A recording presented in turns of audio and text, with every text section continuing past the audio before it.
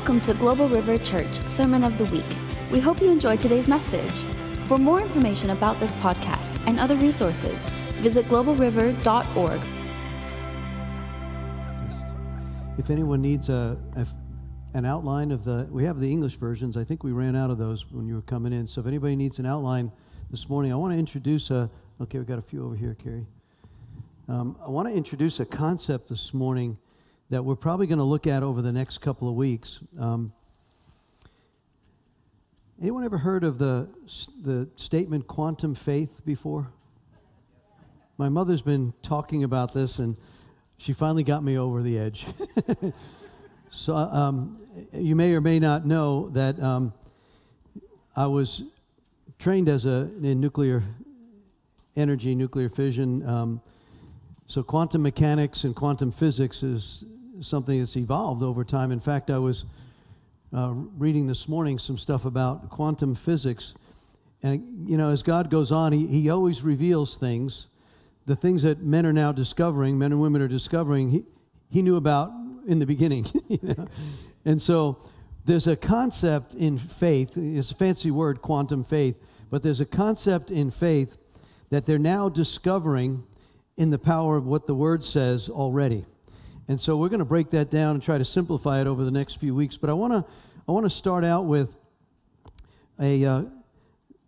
there are really three general categories of people alive in the earth right now. You fit into one of these categories.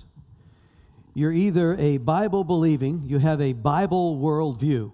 You believe biblically what the Word says. So you have a biblical worldview. You're a Bible believer. So therefore, you're in that category of we believe the Word is the Word. It's true that God was the creator of all things. He was in the beginning. He's the Alpha and He's the Omega. In the beginning, the first verse, in the beginning, God. All right? So if you're not in that category, we really need to pray with you before you leave this place. Okay? Don't leave here because you don't know when this thing is over. Peter said in his last book before he was martyred, the end of all things is at hand. Now, that was 2 days ago in God's calendar, 2,000 years ago in ours, right? Day is 1,000 years. Okay, first category. So you're a Bible-believing person. You have a biblical worldview. You read the Scripture, says, that's what it is, that's what I believe, and that's how it's going to end. Second category are the humanistic believers. They believe in humanism, that it's man-centered. Man is at the center. They have these categories of belief on evolution and Darwinism, you know, the Bang Theory of mud turned into some amoeba that, you know, first you had to borrow God's lightning to strike it. You had to borrow God's mud to make it happen. But, hey, they became fools, ever learning but never becoming able to understand the knowledge of the truth. So humanism is man-centered, and it's there's a humanistic worldview. So they're not bad people necessarily, they're just foolish. They're not wise. Biblically minded folks, it says, to not believe God, you become a fool. And so that's what Scripture says. So you're wise if you're a Bible-believing believer. If you're a humanist, you're just foolish. The third category is evil. There are evil people in the earth. In fact, we're going to look at a scripture in Romans chapter 1, which we studied the whole book of Romans. Alicia and Daniel Christian did an amazing teaching and study on that for weeks. I want to look at Romans chapter 1 deals with all three categories of these people in the earth. So we see if you don't believe in evil, when I was, before I was born again, I got saved at, I think it was 23 or 24, 1975, I got saved. And so I was... a long time ago. Moby Dick was a minnow, Mom. Anyway, long time ago, before I got saved, as trained in nuclear engineering, nuclear science, and all that, science had become my God. My mom did a good job of trying to introduce us, but it didn't stick. It didn't take with me until things happened in my life and I became a born-again believer. But I used to believe, look, this whole thing about Satan... You can't be serious. That's just Hollywood selling movies. There was one that came out in the old days is The Exorcist, right? I think, man, that's just like, that thing, it annoyed me. But it was like, you don't really believe that. It's just selling movies. Well, if you don't believe that Satan exists, come with me on a mission trip. Or sign up for prayer ministry, get trained, and sit with us in prayer ministry. Because what we used to see overseas, we're now seeing here. And there are those that are here that can raise their hand and say, yeah, I seen it. And so there's evil in the earth, and there's a category of people that have been given over. It says in Romans chapter 1, they have been given over to a reprobate mind, a non-regenerative mind. They are completely lost. They cannot be redeemed. Now you might say, well, God can redeem anything. He can, but there's a place where God says, I give up on them. And you can't come to God unless He draws you. And so let's, to put some truth around this, let's read the Word. So turn with me to Romans chapter 1. I'm just going to introduce this today, and we'll pick up in the next few weeks. We'll see how the Holy Spirit wants to unpack this. As you're turning there, let me ask you a couple of, I don't know how you came to know God. I don't know what introduced you to God, whether it was circumstances that you were just in a dark place and you finally said, I've tried everything else, and God, I need help. That's a really good prayer. I tell people who are unbelieving, if you don't believe there's a God, just ask Him to reveal Himself. I promise you, say, God, if you're real, show me. Just buckle up. And so, one of the things we're going to read from Paul as he writes to the church in Rome, that if you have seen the creation, you're without excuse. Now, who hasn't seen the creation? Hello, right? Everybody's seen. Look at the sunset. Go to the beach. When my 4 children were born, I also had the privilege of watching some of my grandchildren be born. And when you look, it's like, okay, if you don't believe God, there's something wrong. So let's focus in. You could take any one of these, but I want to focus in on the amazing human body. Oftentimes we just forget how amazing we are. Listen to some of these facts about the human body. First of all, your DNA. How does an egg fertilized by a sperm contain all of the blueprint to be able to create a child with all of its fantastic features? How does it know that? I mean, well, the Bible says we're created in His image, right? Well, here, listen to some of these other facts, that if you don't believe that God created everything and created you, your heart beats 100,000 times per day. For how many years? They can't tell you, the cardiologists cannot tell you where the electric signal comes from that causes your heart to beat. We know where it comes from. They can't. You go out, go find a cardiologist and you ask him, so where's the electric signal comes that causes this thing to beat like that? And they'll say, well, we don't really know. It happens around this time. Yeah. Your heart pumps 2,000 gallons of blood every day. 2,000 gallons. Your kidneys receive the greatest flow of that blood. You have over 2,000 taste buds, unless you've been hit by COVID. And we bring it back now in Jesus' name, right? You have over 600 muscles in your body. Some of us have more than others. Right, Corey? Woo-hoo. Now this may freak you out, your skin has 1,000 different bacteria on the outer layers. Like, oh man, I gotta go wash. Actually, you probably need that, by the way. I'll just let you know. And you know that your outer layer of your skin is renewed every 28 days. Now, how does it know to do that?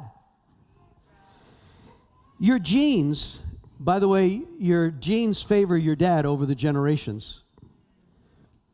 Multiple generations. That may be something why when we read in Exodus 34 and Exodus 20, it says, the sins of the father shall visit to the 3rd and 4th generation, or they will visit or have an effect upon the 3rd and 4th generation.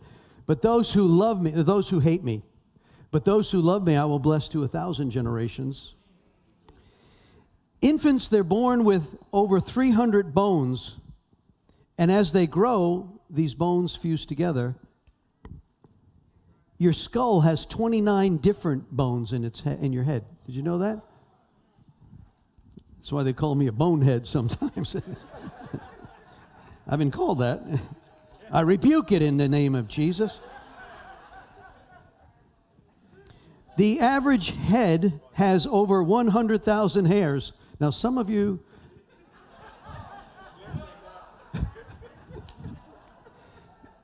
they make up all these rules about, well, you know, the bald head is beautiful. No, whatever. Okay. Here's a weird one. I asked the Lord about this. I haven't gotten an answer. Your belly button has special hairs in it to catch lint. I'm just reporting facts, okay? The smallest bone in your body is in your ear, and it vibrates to pick up sound. Right now I'm speaking, your ear bone is vibrating, and somehow that's translating to your brain to pick up thought to understand what I'm saying.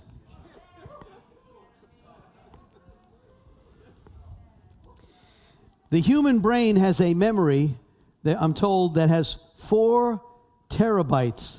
Now, Carrie could probably tell me what a terabyte is. It sounds awful, but that sounds like a lot. So a terabyte, your brain has 4 terabytes of memory. Listen to this, a single brain generates more electricity impulses in one day than all the telephones combined in the world.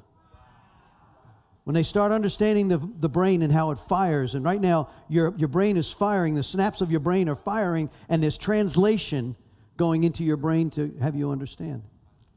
I mean, every fingerprint is unique. If you can't look at that and say, there's got to be a God, then we need to pray for you. Because I could go on. There are so many facts about the creation. So now as we read Romans chapter 1, I think this will start to see and make sense. I want you to see the 3 categories of people. You'll see those that are biblical believers, that she addresses first. You'll see the humanists who believe in human reasoning. And over their human reasoning over time, if you stay in that place of trying to not acknowledge that God is who he says he is, at some point he removes his hand from you, and it says he gives them over to a reprobate mind, a non-regenerative mind. And they become so evil, they invent new ways to become evil, and they teach others to become evil. Those are the 3 categories that you're there. But he also warns, he says, at the end of this thing, depending on which category you're in, will determine your eternity. So let's read it. In Romans chapter 1, I love this chapter. It starts out, Paul had never actually made it to Rome at this point. It's not till later when he's martyred that he's there. But he wanted to be among them. He had heard about their faith. They were Gentiles. And let's just begin in Romans 1 and verse 1. This letter is from Paul, a slave of Jesus Christ, chosen by God as an apostle and sent out to preach the good news. God promised this good news long ago through the prophets in the Holy Scriptures. This good news, what's the good news? It's about his son. His earthly life, he was born into King David's family line. He was shown to be the Son of God. When he was raised from the dead by the power of the Holy Spirit, he is Jesus Christ our Lord. So there's just a statement of fact from this wise apostle. Here's the facts, guys. I got good news. It's about Jesus. He's given us the privilege now to as apostles to tell the Gentiles and to bring glory to his name. And now you've been included among that. Drop down and look at verse 12. It says, I want to encourage you in your faith. I also want to have you encourage me in mine. I want you to know, dear brothers and sisters, that I planned to come many times to visit you, but I was prevented until now, and I work among you with spiritual fruit, as I have seen among other Gentiles, for I have a great sense of obligation to the people in both the civilized world and the rest of the world, to educated and the uneducated alike. I'm so eager to come to you in Rome and preach this good news. Verse 16, I am not ashamed of the good news. I'm not ashamed of the gospel, for it is the power of God at work, saving everyone who believes, the Jew first and then Gentiles. So here we start with category number one. The good news is Jesus has the power to save us. There's the category number one. It has the power of that good news to save us. It is through faith that a righteous person has life. You might want to underline that, verse 17 there. It is through faith that a righteous person has life. Now he starts to identify the next two categories of people in the earth. God is angry with sin. God has shown his anger from heaven against all sinful and wicked people who suppress the truth by their wickedness. See, they know the truth about God because he has made it obvious to them. For ever since the world was created, people have seen the earth, they have seen the sky. Through everything that God's made, they can clearly see his invisible qualities, his eternal power, and his divine nature, so they have no excuse for not knowing God. You're without excuse. The day that the unsaved stand before him and he says, who are you? I don't know you. They'll say, but, there's no buts. They would know the truth because he's made it obvious, and they'll have no excuse. Verse 21. Yes, they knew God. See, they knew God, but they wouldn't worship him. Does that sound like pride and arrogance? You know God, but you won't worship him? You're angry at him for some reason? They wouldn't worship him. They wouldn't even give him thanks. And they began to think up foolish ideas about what God was like. As a result, their minds, here's the humanism, became dark and confused. They claimed to be wise. They instead became utter fools. You know, this whole thing, I mean, you really have to be foolish, literally ignorant, to believe this whole evolution theory. Now, I believe there is the survival of the fit. There's a part of the Darwinistic things that you can see. It's where the strongest do survive. There was some truth in that. That's what makes it such a powerful lie. But you think about this. How could we come out of this mud as amoeba, right? It's like, well, it took a lot of years. Why does that have anything to do with anything? Take a look at your Corvette. Let's think of Brenton's Corvette. You ever see Brenton's Corvette? Yeah. He even lets his wife drive it. What a godly man. I saw her drive. Wow.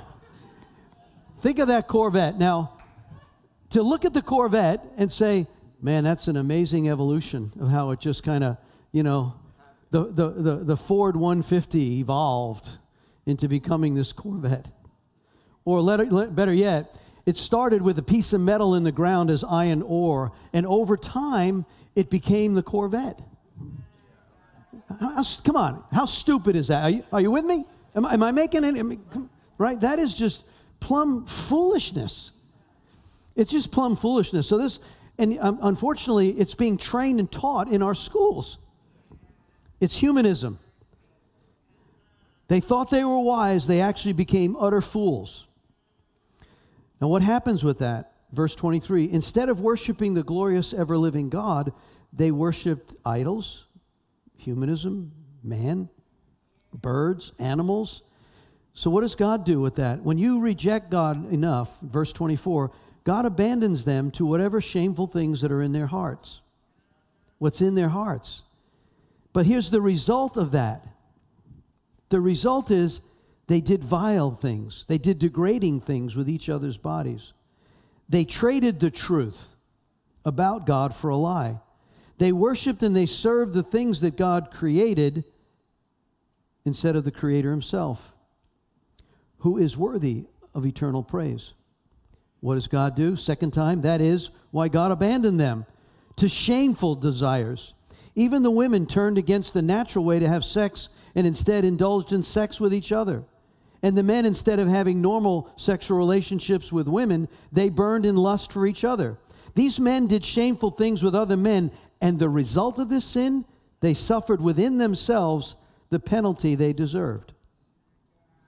I'm just reading the scriptures, so don't get mad at me. Since they thought it's foolish to acknowledge God, he abandoned them to their foolish thinking and let them do things that should never be done. Their lives became full of every kind of wickedness. Sin. Now look at the progression. Sin, greed, hate, envy, murder, quarreling, deceptions, malicious behaviors, gossip, backstabbers, haters of God, insolent, proud, boastful. When God lets go, there is no extent to this evil. They invent new ways of sinning, and they disobey their parents. They refuse to understand. They break their promises. They're heartless, and they have no mercy. They know God's justice requires that those who do these things deserve to die, yet they do them anyway. Talk about a reprobate mind. Worse yet, they encourage others to do it. Now, in case any of us are sitting there saying, boy, I'm so glad I'm not like those sinners. He starts in chapter 2. Now, you may think to condemn these people, but you're no better. Sin is sin, right? So the amazing part of what God does for us is we have a Redeemer who declares us not guilty. Can I get an amen on that?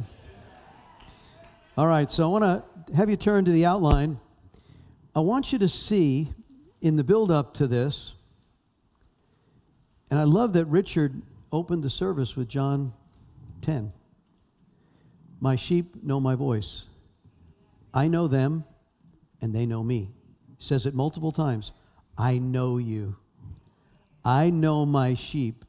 You know, Juan and Laura, they got all these animals out there. They got this longhorn. They got this cow.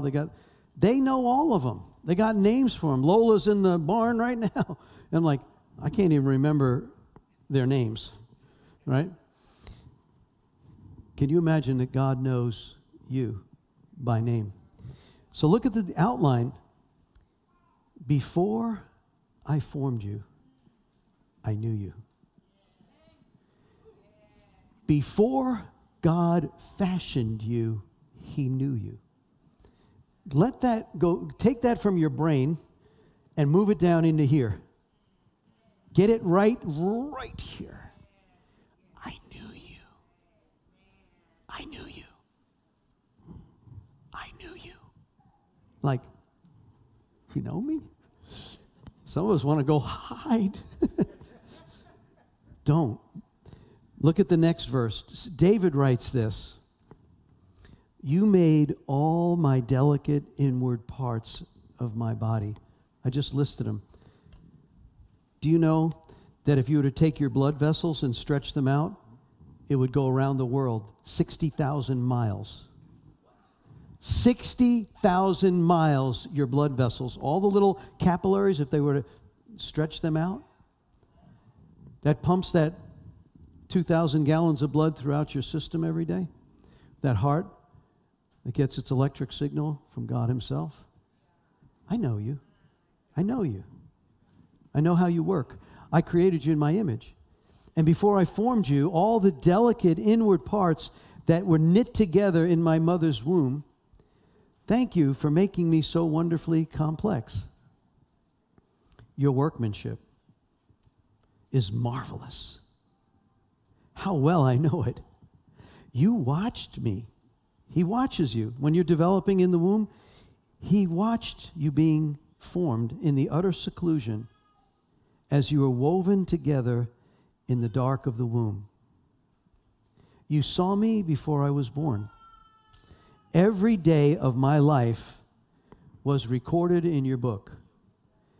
Every day, this day today, there's an entry in his book. In your chapter of his book is this day, the 31st of January, 2021, your name is in his book that has it recorded. Where were you? What did you do? How did you dedicate? What did you sing? How did you pray? What were your thoughts? He knows you. It's been recorded. Every day was recorded in the book. Every moment laid out in it before a single day even passed. Just to add a couple other scriptures. You're in God's book. Daniel 7, verse 10. You might want to write that down and go look at it. Daniel 7, verse 10, it says, the books, plural, will be opened. He also says that in Revelation 17, verse 8, and in Revelation 20, verse 12. Daniel 7:10, Revelation 17:8, and Revelation 20, verse 12. He says in Revelation, he says, "In that day of the judgment, the books will be opened." There's a book of life. He's going to scroll. He'll have, you can imagine sitting in that place. There will be a throne room. There'll be the gathering of the elect. He will open the book of the elect, those who have been born again. And he'll go, I don't know how, if he does it by DNA, by souls, I don't know. All I know is he will call out your name. That one's mine. Not guilty, redeemed. Enter into my place. Then he will open up the book of works. And he'll open up the book of the dead. And he will find the dead who will be judged out of that. You never knew me, and I never knew you. Now you enter into the place prepared for the devil and his angels. Scary scripture, but also encouraging. He also says in Ephesians 2:10, we love this one, you're a masterpiece. A workmanship, same word. You are a workmanship created in Christ for the works that he had planned for you long ago. Before the foundation of the earth is literally what it means. So he sat down and he said, let me use this guy over here since I love him so much. I am masterpiece. Amen. He's a masterpiece. Look at him. He's a masterpiece, this guy. Right? God sat down and said, I'm going to create this guy in this place in South America, Dominican Republic. Caribbean. Is that okay? Okay, I'll make it right. Created him and knew that he would find his way to Global River. He would be an evangelist in his heart. He would go into the prisons. He'd go into the nations. And I'm telling you, he can lead the podium to Christ. I've seen him. He's like, you need to get saved. I've seen him collapse. Yes, we were just in Costa Rica. And this hard character was there. And the pastor had been praying for years. And God set it up. Pastor Willie goes to his house and talks to this police officer. He's still in the church today. An amazing. So God knows your life. He knows the works that he's called you to. And it's only if we will choose by our own free will, if we'll engage with him, he's got really, really good works for us to do. So once we understand, he knows us. So there's nothing hidden from him. He created you and formed you, and he says, I know you.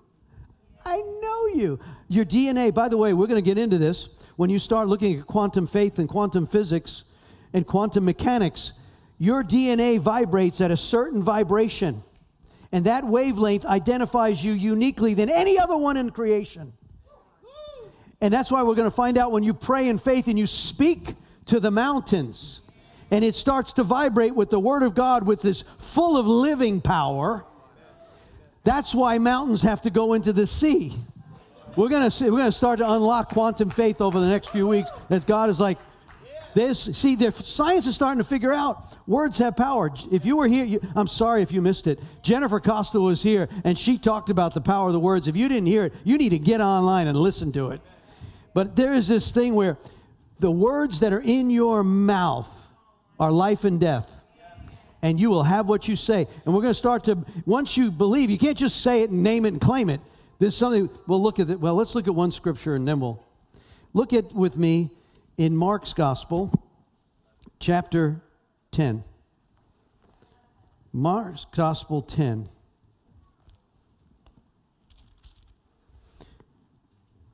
You know the one where he curses the fig tree, right? In Mark chapter, well, let's look at Mark 11 first, and then we'll drop back to Mark 10. Look at Mark 11 in verse 12. The next morning as they were leaving, Jesus was hungry, and he noticed a fig tree in full leaf. So he went over there to get some. You ever had a fig? Pastor Willie's got a fig tree in his house. Ooh, when they're ripe, they're awesome. He brings them in. Jesus, he's hungry. He says, I want some figs. He goes over there, and there's no fruit. And, of course, the parable on this one is you can be all leafy, but if there's no fruit in your life, God's going to dry you up. Hello? I'm just saying. Okay, verse 15. When they arrived back in Jerusalem, Jesus entered the temple because he cursed this fig tree. So he goes and he messes up the temple because they've made a mess out of the house of God. It's no longer a house of prayer. So he turns over the tables. And, of course, on the way back, the disciples are kind of amazed. Verse 20. The next morning, as they passed by the fig tree he had cursed, the disciples noticed it had withered from the roots. Peter, you got to love Peter. Peter, remembering what Jesus said, it says, Rabbi, look, the fig tree you cursed, it's all withered up and died. Teaching point number 1, verse 22. Jesus says to the disciples, have faith, number 1. Who? In whom? In God. I tell you the truth, speak to it. This thing will be lifted up and thrown into the sea, but you must really believe that it will happen and not doubt in your heart. I tell you, you can pray for anything. Whew. And if you believe that you receive it, it will be yours. But when you're praying, first forgive anyone you're holding a grudge against, so that your Father in heaven will forgive you also. King James says it this way in verse 24. Therefore I say to you, whatever things soever you desire when you pray, whatever you desire when you pray, believe and receive. It's not just sometimes, I don't know, I'm guilty of this. It's like, we were talking about this last night, my wife and I. It's like, well, it's not just a matter of saying it. You can say it because you think it's a good thing to say. It's got to be say it and believe it. Now, how you engage that is what we're going to be challenged over the next few weeks. How do we pray to see the answers, to see mountains move? That's going to be quite, because they're finding out, this is amazing, they're now finding out through, there's a very interesting study, you're going to really think I'm a nerd, but anyway, I'll just do it anyway. There's a new study that they've come out with called Epigenetics and Child Development. And it's how a child experiences and what affects the genes in their early life and the words spoken over them. They're now mapping the brain and the genealogy, the genome, to understand this. Now, God's already figured this out. He already knew. He says, all I want you to do is believe. All he said is, let there be light. He didn't have any doubt in his heart. And guess what? The universe is still expanding at the speed of light. He never called it back. He didn't say, that's enough, universe. So, I mean, this God is so big. Anyway, they find out now if all these planets that they're finding, we're finding more stars. It's like, how much sky do you need, God? I mean, but we're going to find out that faith and how we operate in it as believers, I believe the reason this is happening now, he doesn't do anything by mistake, because in the days ahead, the faith that's going to be required in the believing set of people that are on the earth is going to have to be different than it was 100 years ago. There's been glimpses of this over time of people that operate in these amazing gifts.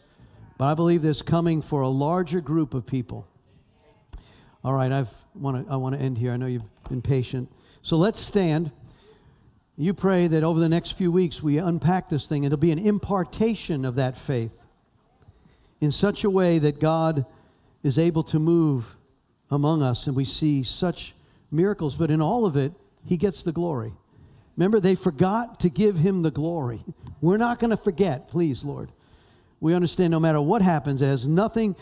The other day, the revelation, as I was starting to, the Holy Spirit just downloaded, he said, I was kind of thanking God for so much blessing. God, I said, is that because we're tithers? You said you'd rebuke the devourer and you'd pour out a blessing. We couldn't contain it. Well, that might be it. But it's the goodness of God. And if you, whatever you've accomplished, whatever you think you've accomplished, it's because I knew you, I formed you, and I designed you for these good works. So you can't take credit for it. You can just celebrate the Creator of all things. So, Lord, I pray right now for all your people. Lord, I thank you this morning. We thank you for the worship, the time together, to bringing our two congregations together to worship you in spirit and truth. Thank you for the children that you gave us.